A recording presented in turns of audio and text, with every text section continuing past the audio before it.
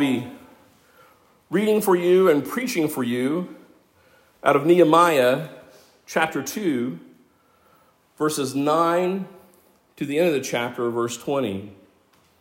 Hear now the word of God. Nehemiah speaking. Then I came to the governors of the province beyond the river and gave them the king's letters. Now the king had sent with me officers of the army and horsemen. But when Sanballat the Horonite and Tobiah the Ammonite servant heard this, it displeased them greatly that someone had come to seek the welfare of the people of Israel. So I went to Jerusalem and was there 3 days. Then I arose in the night, I and a few men with me, and I told no one what my God had put into my heart to do for Jerusalem. There was no animal with me but the one which I rode. I went out by night, by the valley gate, to the dragon's spring, and to the dung gate, and I inspected the walls of Jerusalem that were broken down, and its gates that had been destroyed by fire. Then I went on to the fountain gate, and to the king's pool, but there was no room for the animal that was under me to pass. Then I went up in the night by the valley, and inspected the wall, and I turned back and entered by the valley gate, and so returned. And the officials did not know where I had gone or what I was doing, and I had not yet told the Jews, the priests, the nobles, the officials, and the rest who were to do the work. Then I said to them, you see the trouble we are in? How Jerusalem lies in ruins with its gates burned? Come, let us build the wall of Jerusalem that we may no longer suffer derision. And I told them of the hand of my God that had been upon me for good, and also the words that the king had spoken to me. And they said, let us rise up and build. So they strengthened their hands for the good work. And when Sanballat the Horonite, and Tobiah the Ammonite servant, and Geshem the Arab heard of it, they jeered at us and despised us, and said, what is this thing that you are doing? Are you rebelling against the king? Then I replied to them, the God of heaven will make us prosper, and we, his servants, will arise and build. But you have no portion or right or claim in Jerusalem. Faith comes from hearing, and hearing the word of God. Let us pray. Our Heavenly Father, we thank you for this account. We thank you for preserving this account for us to see how you have continually loved and cared and preserved your people. Thank you, Father, for the hope that is here. Thank you for the things that we can now see through your Son, of even the images of a promise of a Savior that we know by name now, who is Jesus Christ. Father, thank you for these lessons. Thank you for this truth. Thank you for your steadfast love that continues to bring forth your glory every day. In Jesus' name we pray. Amen. You may be seated.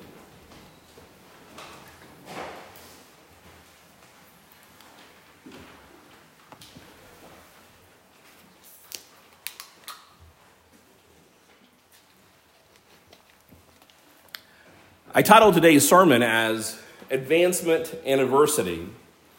We like advancement. We like the idea of advancement. It would be probably a more positive sermon if I just say, okay, my sermon is about advancing the kingdom of God. And hooray, hurrah, and everyone would be encouraged. But I also want to encourage you that it's better that we do have such a sermon titled Advancement and Adversity, because it is necessary for us to understand the victory of God in that adversity. If you remember my quote from last week that was in contrast to what we have here is a failure to communicate, is that what we really have here is that we have a failure to contemplate and celebrate that God is one who will always demonstrate that he will never fail to dominate. We want to look at these particular examples of adversity so that we may find hope, because just face it, how many in here have never experienced any adversity?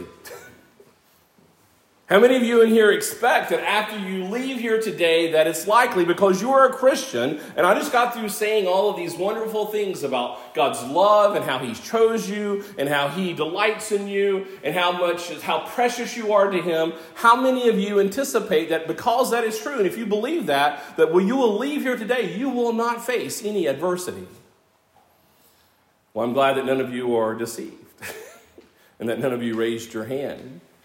Because we have both a promise in God's word that is consistent throughout the ages that He will advance His dominion.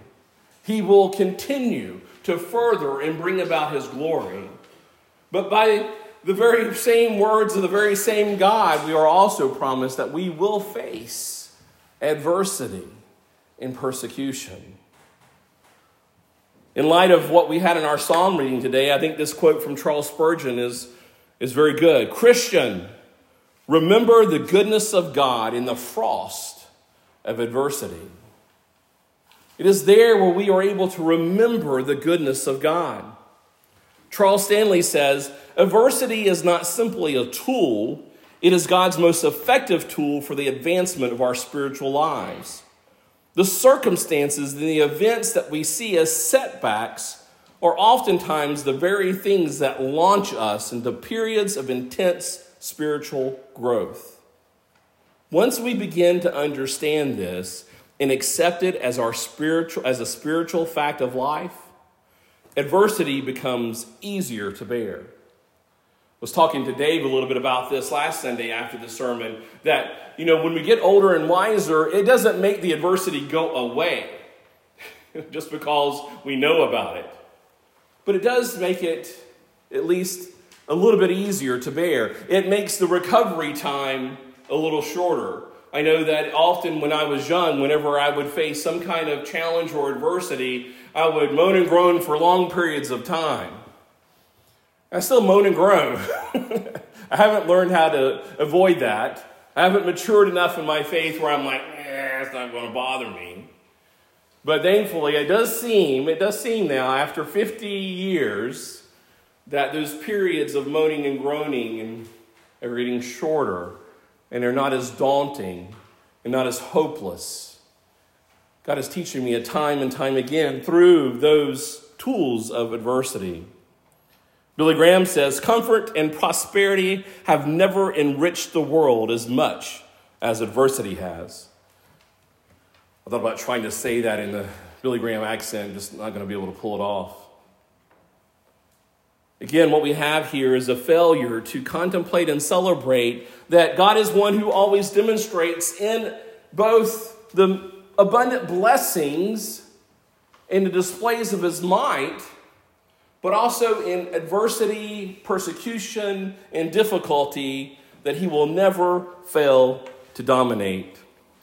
And so today, in our sermon today, I want to focus on three particular areas where we see advancement in adversity here in the story of Nehemiah, and for us to take that home with us so that we, in our own circumstances, can be ready and be able to have maybe less burdens to carry in our time of adversity, but not just make it easier for us, but that we actually can celebrate that the Lord is becoming more and more victorious in the midst of adversity. It is prudent that we be praying for the Iran Christians because God is showing off His might in the midst of a place where they have shut down and threatened anyone who would promote Christianity, who would promote God's word, who would promote the name of Jesus Christ. And He is showing forth His might and His mercy by growing His church in the midst of that adversity. The three particular areas I want to look at today in this story, in this portion of the story of Nehemiah, is how there is advancement in adversity in the midst of authority. We see here, well, let me go ahead and give you all 3 points. I want to jump in and start preaching on it before I give you the other 2 points, but I might forget to give you the other 2 points. So not only in advancement, adversity, and authority, but also advancement in adversity in awareness. And I'll explain that a little bit more, but it's important for us to understand that we have to become aware of our circumstances. We have to become aware of our sin. We have to become aware of our weaknesses and our vulnerabilities. And there is a blessing and advancement in having that awareness, but there's also adversity and difficulty that comes along with it. And then lastly, advancement in adversity in the awakening. Not only are we to be aware of our circumstances and aware of our challenges, but we are to awaken and become enlivened. We are to rise up. And often when we rise up, we intend, when we get up, just like every day, when we wake up in the morning, we intend to be able to go about our pursuits. But we often find that it is in those times where we do run into walls and difficulties and adversity. So we also see that in our awakening, our rising up and moving forward, that there is also to be certain that in this day, in this age, before the glory and final coming of the Lord, we will face adversity. So first of all, advancement in adversity and authority. We see in verses 9 through 10 that after the conversation and the permission that Nehemiah received from Artaxerxes, not only did he receive permission, he received his blessing, and he also received funding and provision and protection to go about his desire to go and rebuild the walls of Jerusalem. And so at that particular point, you would anticipate that you would have tremendous confidence and hope that you're going to be able to succeed in your endeavor to do the things that God has placed upon your heart. It says that, then I came to the governors of the province beyond the river. And that is the name of the province, by the way. I've been reading that in my mind. Every time I read it, I've been thinking about that as the location, but it is not only the location, but it is the name of the province.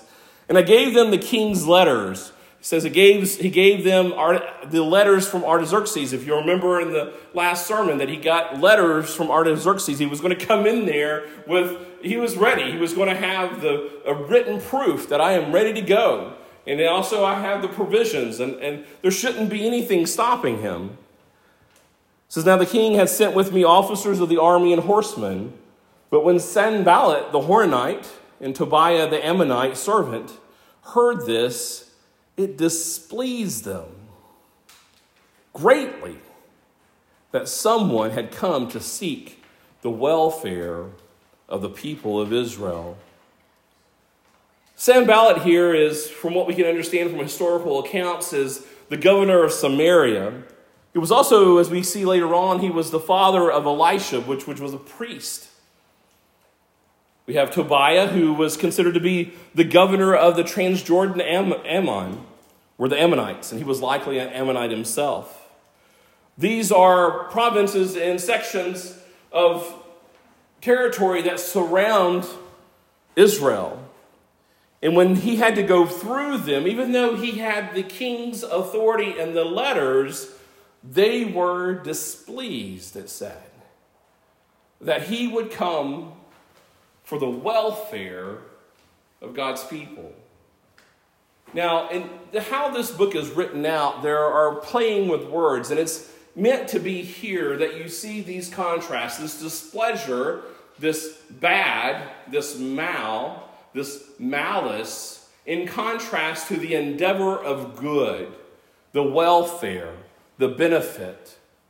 And for us as Christians here on the New Testament side of all of the scriptures, what we see here is there is this advancement of the good news and the good hope for God's people that is being countered by evil, by displeasure. Now, I want to remind you that these stories should, and I hope that you can catch on to this, you should, going through this particular narrative of Nehemiah, if you are a student of Scripture, whether the Old or the New Testament, other stories should be coming to mind. This is almost a template of how God deals with things and how he often brings about salvation for God's people.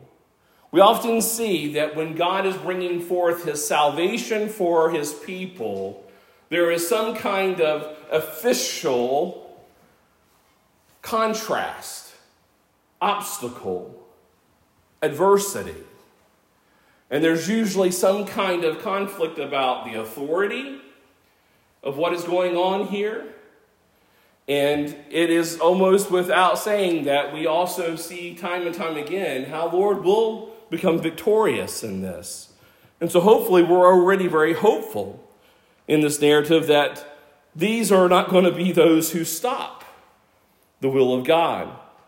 Nehemiah comes on behalf of the welfare of God's people. He comes in proclaiming good news and seeking the salvation of God's people.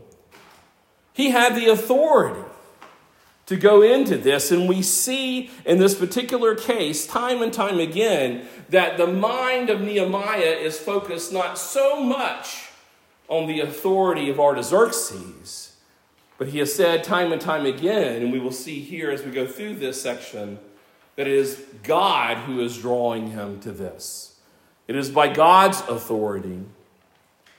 I hope it would remind you that even when Jesus Christ began his public ministry, thereafter he was baptized, he was given a public proclamation by his Father. This is my beloved Son, in whom I am well pleased. Listen to him. As his Son sought out to save his people, to go and to restore the true Jerusalem, the ultimate fulfillment of Jerusalem, he had the authority of his Father, who was pleased, and who was pleased in his Son, that there was good news embodied upon his own Son. And he was told, or he told others, to listen to him. What was it that when Moses was given the call to go and to rescue the people of Israel, and he said, I can't do this, or, I'm not equipped for this. And what am I supposed to tell them when I come to proclaim the good news of their salvation? God said, then tell them that it is I am who sent you. That is all that is necessary to understand that the ultimate authority had been given to Moses to be the Savior of God's people. And we know now here from our perspective that this is only a temporal one. And again, this Nehemiah, this one who is a leader for God's people, is only a temporary Savior for God's people. He's only a pointer. In a sense, he is a prophecy within himself of the true Savior to come. What we are to take from this is that what is our commission? What is our authority? When you wake up in the morning, do you have your papers with you? Do you have your letters of your commendation and commission of what you are to do? It's important that we begin our day, I believe. It's a good discipline for us to be reading our letters, to be reading our commission as often as possible to remind us that there is authority behind our particular callings. You may have to quickly repent once you are reminded of your calling, because you may have been reminded in the midst of hearing the command of God that maybe you weren't actually planning that day of fulfilling the very calling and commission of the Lord. That is something that is often my case as well.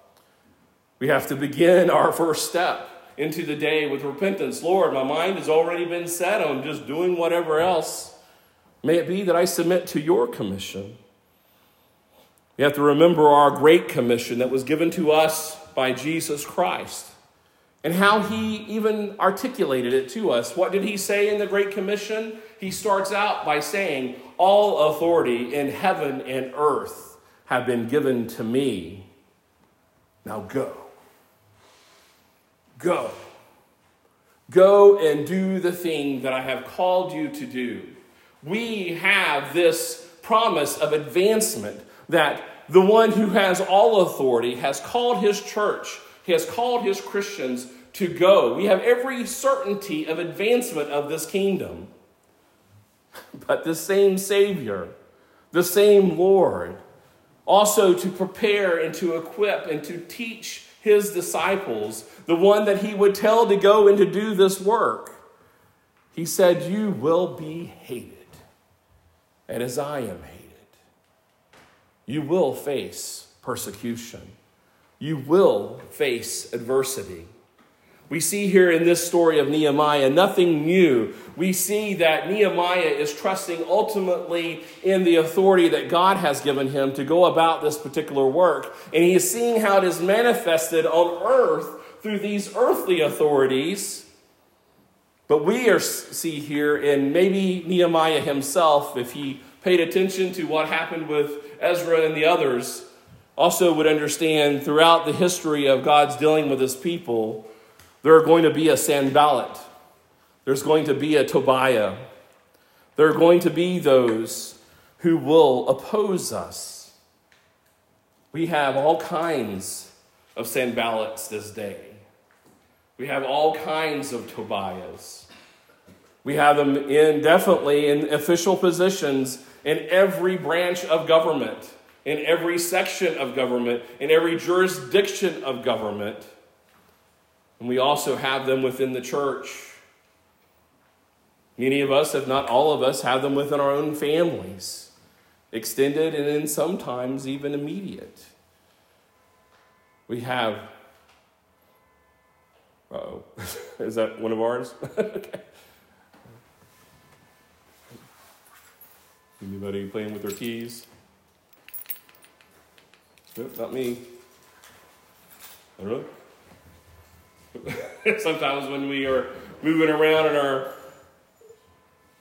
I don't know which way it's going, but anyway, I'm going to proceed on. Maybe you all can figure it out. I don't think it's one of mine. So we have a car alarm going off for those who might be listening to a recording of this. Oh, good, it's gone off. But as we go further here, we also see that there is advancement in adversity and awareness. Verses 11 through 17, we see here Nehemiah going into Jerusalem, and it says that he was there 3 days, and he arose in the night, I and a few men with me. What's going on here is that, so Nehemiah has made it to Jerusalem, and I don't know why the account of the 3 days is there, other than just that he was giving us this kind of, this is his diary of what's going on. And we see here that he told no one that what God had put in his heart to do for Jerusalem. And then we have this information of that him riding into Jerusalem on an animal, and that there were no other animals, there was no other procession, there wasn't the officers and the horsemen that had been with him when he encountered Sanballat and Tobiah, that when he went into Jerusalem, that it was a type of covert type of activity, going in at night, not wanting to create a scene quite yet, so that he could inspect and observe and to become aware of the circumstances that were in Jerusalem.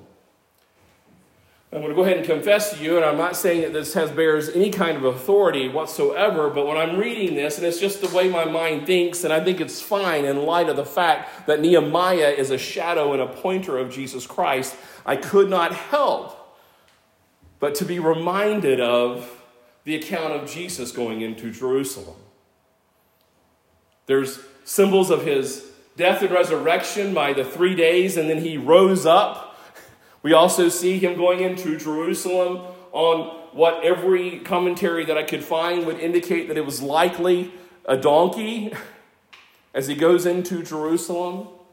And if we remember the very beginnings of Jesus' ministry, that he started out telling everyone not to tell anyone who he was and what was going on, which has always been a mysterious thing to me, but he wanted to wait until the right time, until the fulfilled time, until the time appointed for him to make himself known in the level of fullness that he desired at that time. Here we have Nehemiah going in.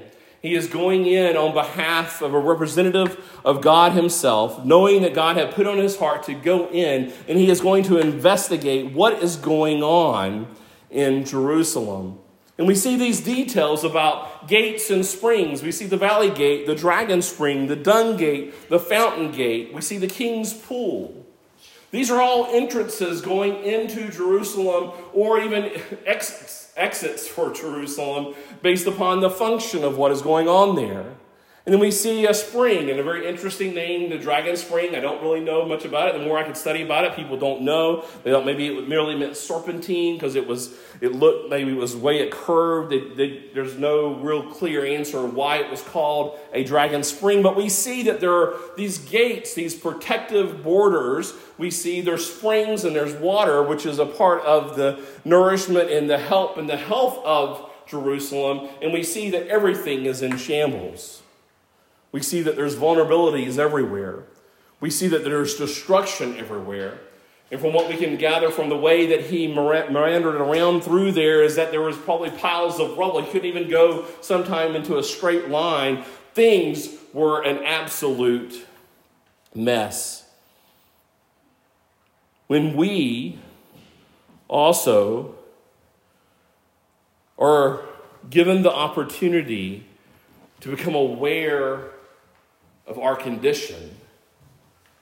It could be all kinds of things. It could be the condition of our nation. It could be the condition of our culture. It could be the condition of our church. But ultimately, when we consider the condition of our own hearts, we often find that there are lots of ruins, lots of vulnerabilities. We sometimes become aware that there is polluted springs, that the things that feed us have been intermixed with things that are not healthy for us. We become aware of just how much trouble we are in. That is a good thing for us to become aware. For Nehemiah to do the work that is necessary on the restoration of these walls, he must first have an understanding of what's really going on.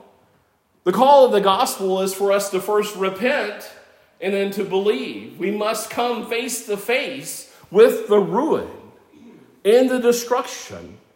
And we need to come as much as we can in our level of maturity at that time in each moment of our life, just how bad it is. And the maybe fortunate thing is that I don't think we ever really get a full grip of just how bad and ruined we are. We miss out on really understanding the depths of our sin and our depravity. God is gracious nonetheless for us to be worked with even in our immature state of understanding our sin and even in our immature of understanding of his grace. He continues to bring us along and day by day and month by month and year by year, as long as we are still alive in this time, we begin to understand both the magnitude of our sin and the magnitude of his grace.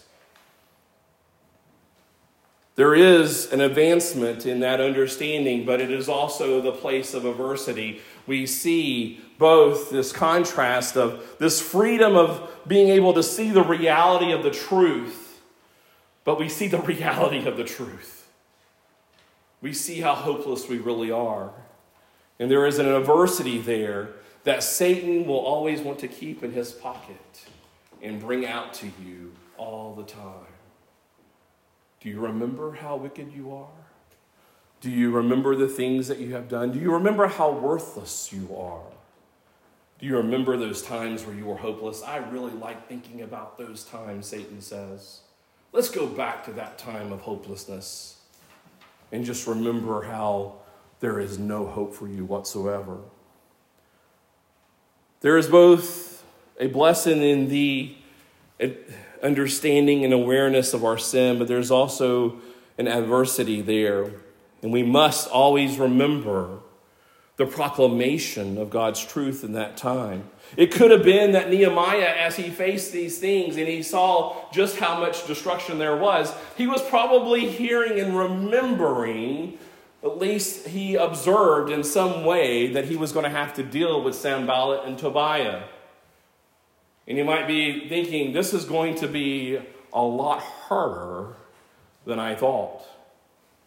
Isn't that how it is when we see our sins, that we think, wow, when the more I understand just how bad off I am, the more I'm like, man, I don't know if I'm ever going to get over this. I don't know if I'm ever going to be able to stop doing these things. Maybe the destruction and the ruin is just beyond repair. And Satan's like, yeah, amen. Beyond repair. But Nehemiah came back. He had not told anyone else. what was about to happen yet. He was keeping it to himself. He was observing in a very private and peaceful way, just him and those particular men that were with him. It's often there for us too in those private moments of our understanding of just how dark our sin is. That's where it becomes even more real, when we're able to contemplate more clearly. We don't have the voices of others sometimes. We have to see it for ourselves. We have to come face to face with it ourselves. There's an encouragement here that in the morn we are able to proceed on and to remember. We see here that there is advancement and adversity in the awakening. It says, "Then I said to them, you see the trouble we are in? How Jerusalem," this is in verse 17, In verse 17, "Then I said to them, you see the trouble we are in, how Jerusalem lies in ruins with its gates burned. Come, let us build the wall of Jerusalem, that we may no longer suffer derision. And I told them of the hand of my God that had been upon me for good, and also the words that the king had spoken to me." Nehemiah had the opportunity here after he assessed the situation, when he saw just how bad it was, when he saw how much trouble they were in, when he was remembering the derision, when he was remembering the destruction, that what he went to was not like, oh man, this is going to be tough, or man, I don't know how we're going to deal with Sanballat, I don't know how we're going to deal with Tobiah, I don't know how this is going to happen. No, what he went to do, he says, let us go, let us rise up. Because he knew that he could tell them about the hand of God and how it was good. Because he had good news. He had confidence in the authority, in the promise, in the strength of God. Foremost, even before and greater than the authority of the king. We know from Nehemiah's posture that the authority that he got from Artaxerxes was just a magnification of the glory of God, that God was going to use Artaxerxes' heart even, and mind, and strength, and resources to bring about the salvation for his people. It was time to awake. Come, let us. Time to go. It's time to get up. We have good news. You see the trouble and the ruin? Let's repent. Let's come to grips with what the reality is. But let us believe and let us build, because there's not going to be derision for God's people if God has anything to do with it. It is the hand of my God that has been upon me for good. And how did they respond? And they said, let us rise up and build. It was a hearty amen. A super duper amen. So let it be. Let us do this. Let us build. Let us go forward. And they strengthened their hands for the good work. They heard the good news, and they anticipated that they could be strengthened for the good work.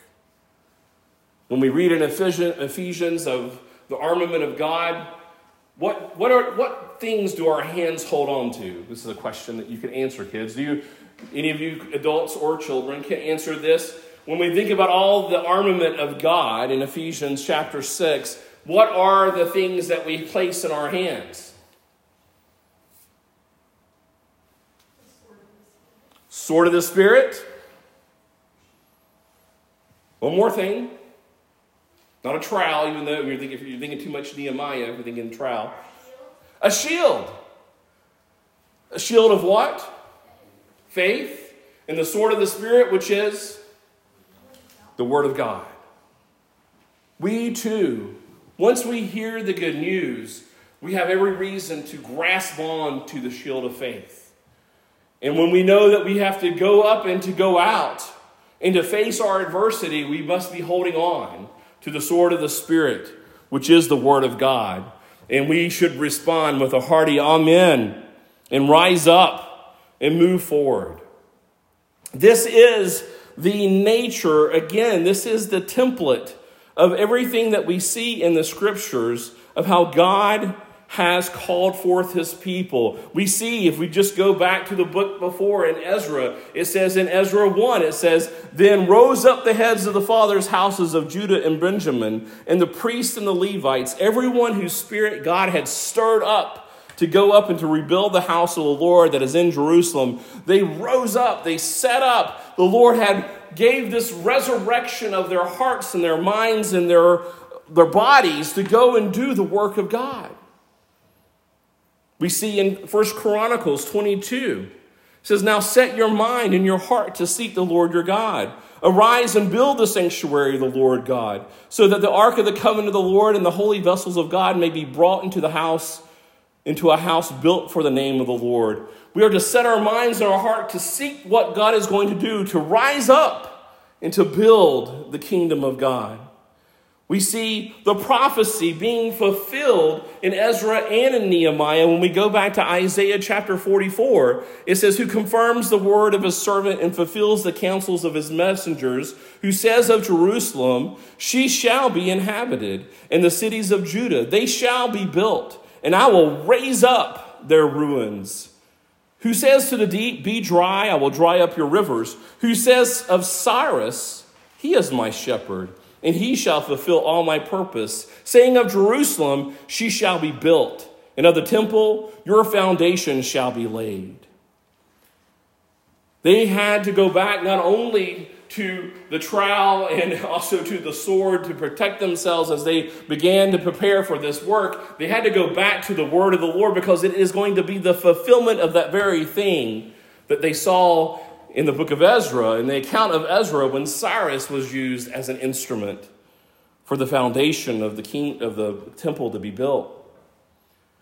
But then we go back to Isaiah and we hold on, especially in this past Advent season, when we consider the Messiah. In Isaiah chapter 58, verse 12, it says, "And your ancient ruins shall be rebuilt. You shall raise up the foundations of many generations. You shall be called the repairer of the breach, the restorer of the streets to dwell in." Isaiah 61:4, "They shall build up the ancient ruins. They shall raise up the former devastations. They shall repair the ruined cities, the devastations of many generations." We see that God is the one who is going to bring about the restoration of all of his people. Because all of his people can do an assessment of the trouble that they're in. No matter what your line is, no matter what your background is, whether you grew up in the church or whether you were an atheist most of your life, we all are tainted by the sin of our father, Adam. And we're all tainted by the sin of our own hearts. But we see that God is the one who is going to be the repairer of the breach. And he's going to raise up all of the generations of his people for the sake of his glory. So, of course, after he proclaims the good news and he gets the hearty amen, and they have risen up to take on the work, God has raised up his people. They're about to move forward. Everything went perfectly from then on. They didn't have any more obstacles. Everything was just peachy. Not true. Immediately we see, but when Sanballat the Horonite and Tobiah the Ammonite servant, and now we got this third guy, Geshem the Arab, heard of it. What we see here is that they're getting more and more surrounded. Geshem was a king of another province that was right there, surrounding more and more of Israel. And the interesting thing is, they didn't just go in there fighting. What did they go in there doing right in the very beginning? They jeered. I love that word. They jeered at us and despised us.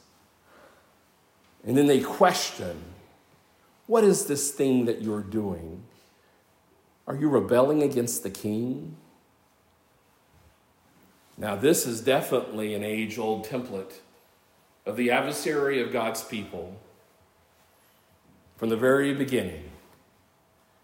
when God gave the command to be fruitful and to multiply, to go and to take dominion of the world. They had the authority of God. They had the promise and the assurance of God to go and to take over the world and to be fruitful and to bring about glory in the midst of his good. And what was the first thing an adversary did? He used words. He used words to question, to twist, to question God's authority. The adversity is going to come first in the proclamation, because it is in the proclamation, just as God created the earth with the word and brought about the proclamation of his dominion of the earth with his word, Satan is going to first attack the very thing that God uses in the creation and in the restoration of his people. He's going to question and twist words.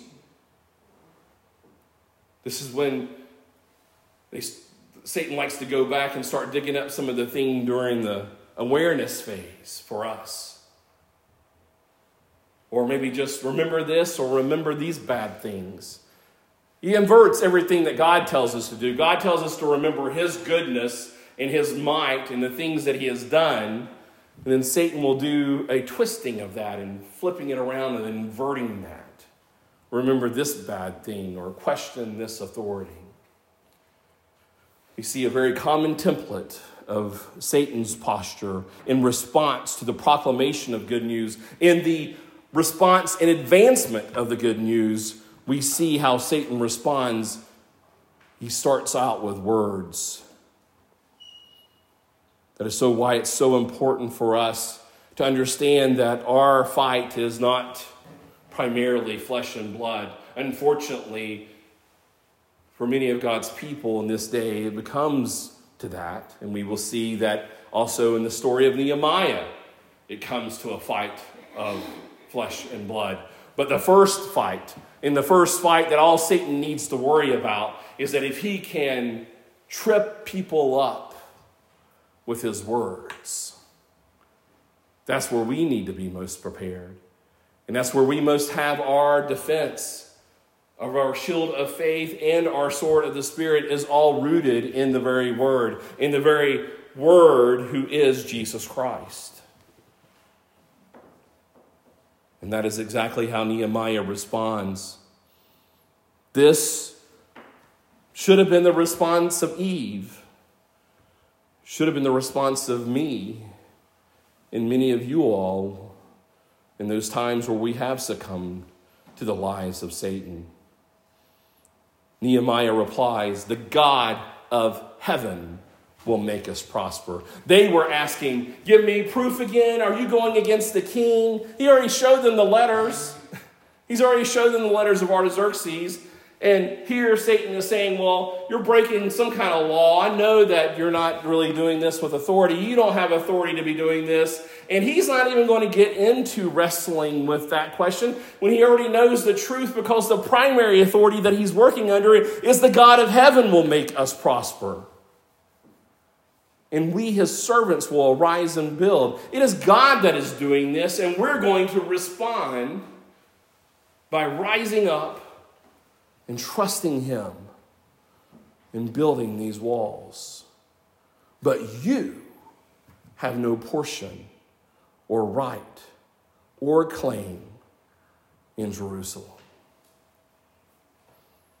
This reminds me of when John the Baptist was proclaiming the good news and preparing the way of the Messiah. He was preaching repentance and faith and the forgiveness of sins. And the Pharisees show up. And they start questioning him. They start jeering at him. And he says, "Who told you to come here?" And he calls them, just Jesus calls them in time, "Your father is Satan. You're talking like Satan. Your words you're using are consistent with Satan." We too need to become a custom of doing both, like Nehemiah, and remembering the authority and the promises and the proclamation of God's victory. We also need to know how to speak to Satan. Like Martin Luther taught us, one word will fail you, and that word is, you are a liar. We need to be able to distinguish between truth and falsehood. That means we must be rooted in his word. We must be rooted in Jesus Christ.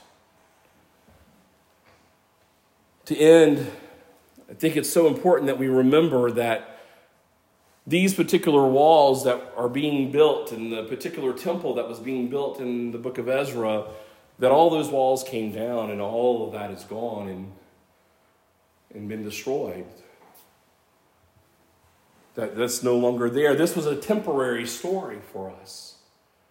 But it was a pointer of an eternal story that is in Jesus Christ. We see how Nehemiah is a shadow of Jesus Christ. I know it wasn't written by Nehemiah fully in this way. I doubt that he was given the full insight that how everything he was doing is pointing this way, but it's impossible. It's impossible. And because Jesus says, I am the fulfillment of all of the Old Testament, I can say this with confidence. And I don't know if the 3 days are there just for that or if the donkey is there just for that, but I do know that how Nehemiah had his face set toward Jerusalem and trusted in the authority of God, and that he was given a position as a temporary Savior. He is one who is pointing to an eternal Savior in Jesus Christ. Because we see it here in the gospel.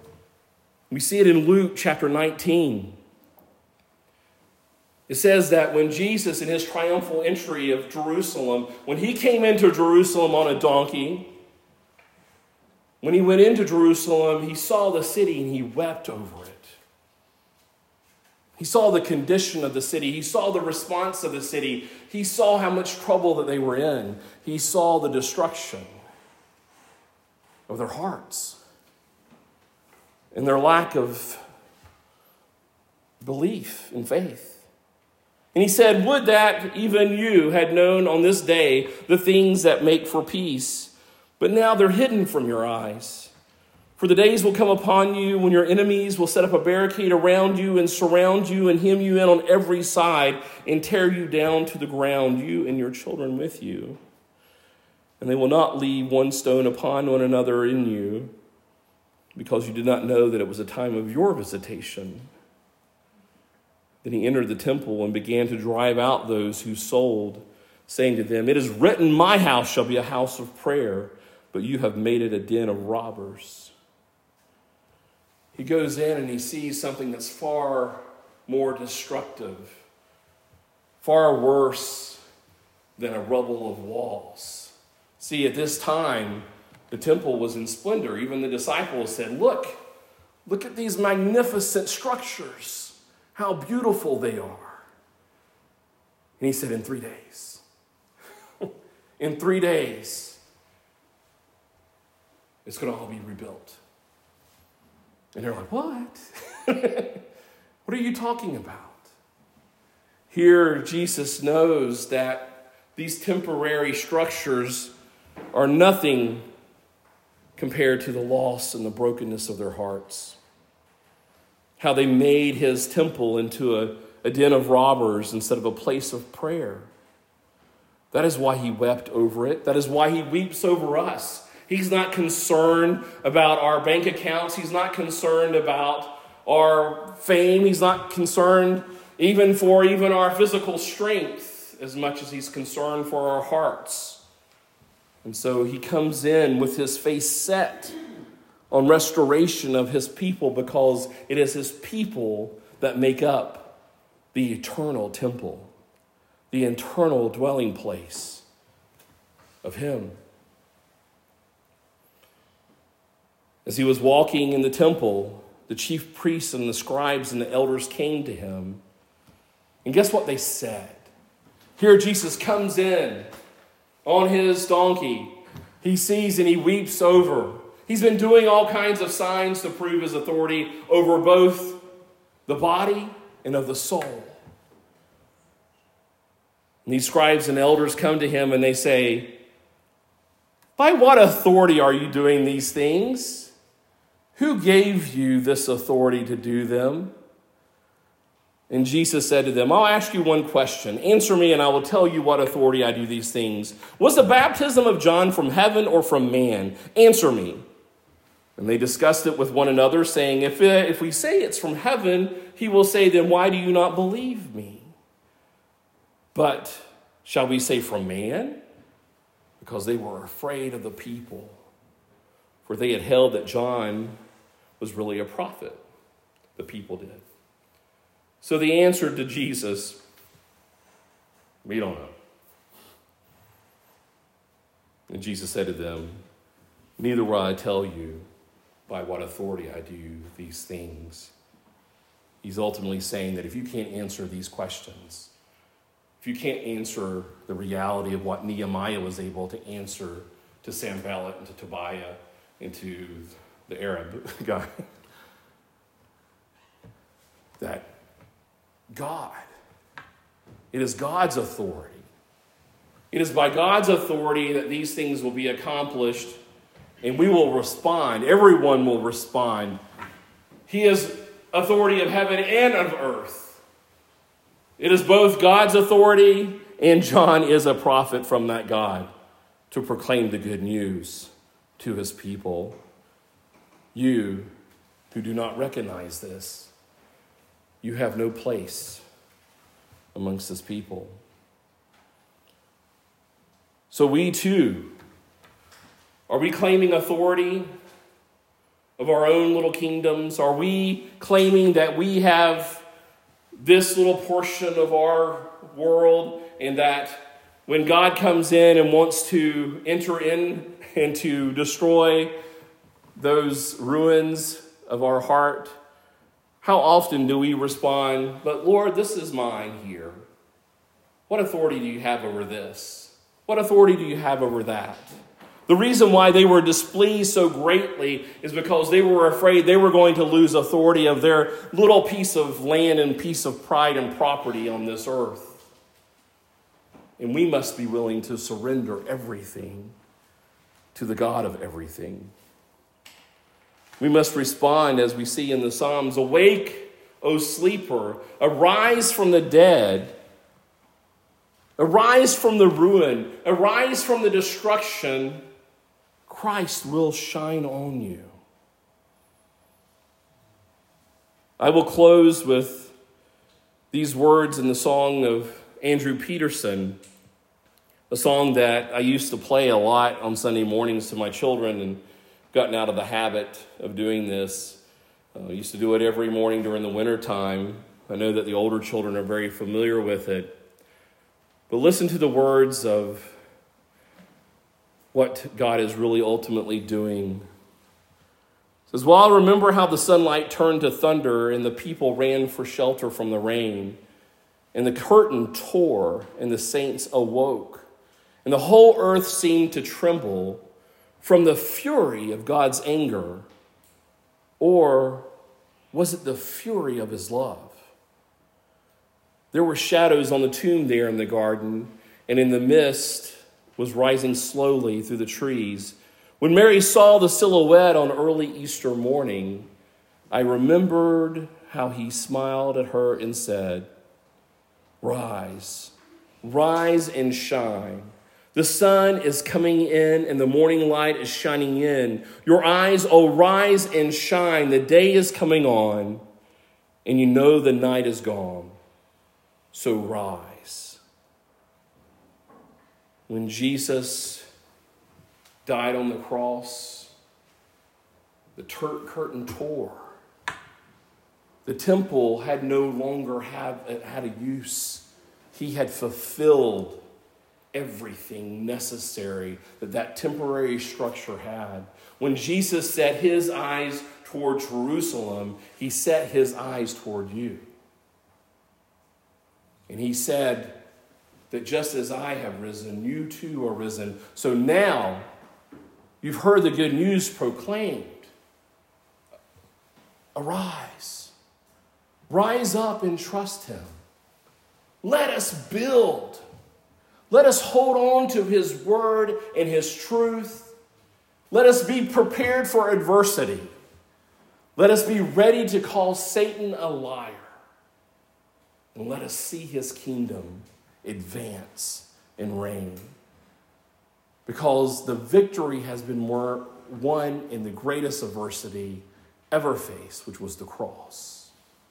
And because that adversity is over and that death is defeated, all of these other adversities will also crumble and be torn away. So we have hope. We have a hope to follow on. Let us pray. Our Heavenly Father, may it be that we would be strengthened by your word.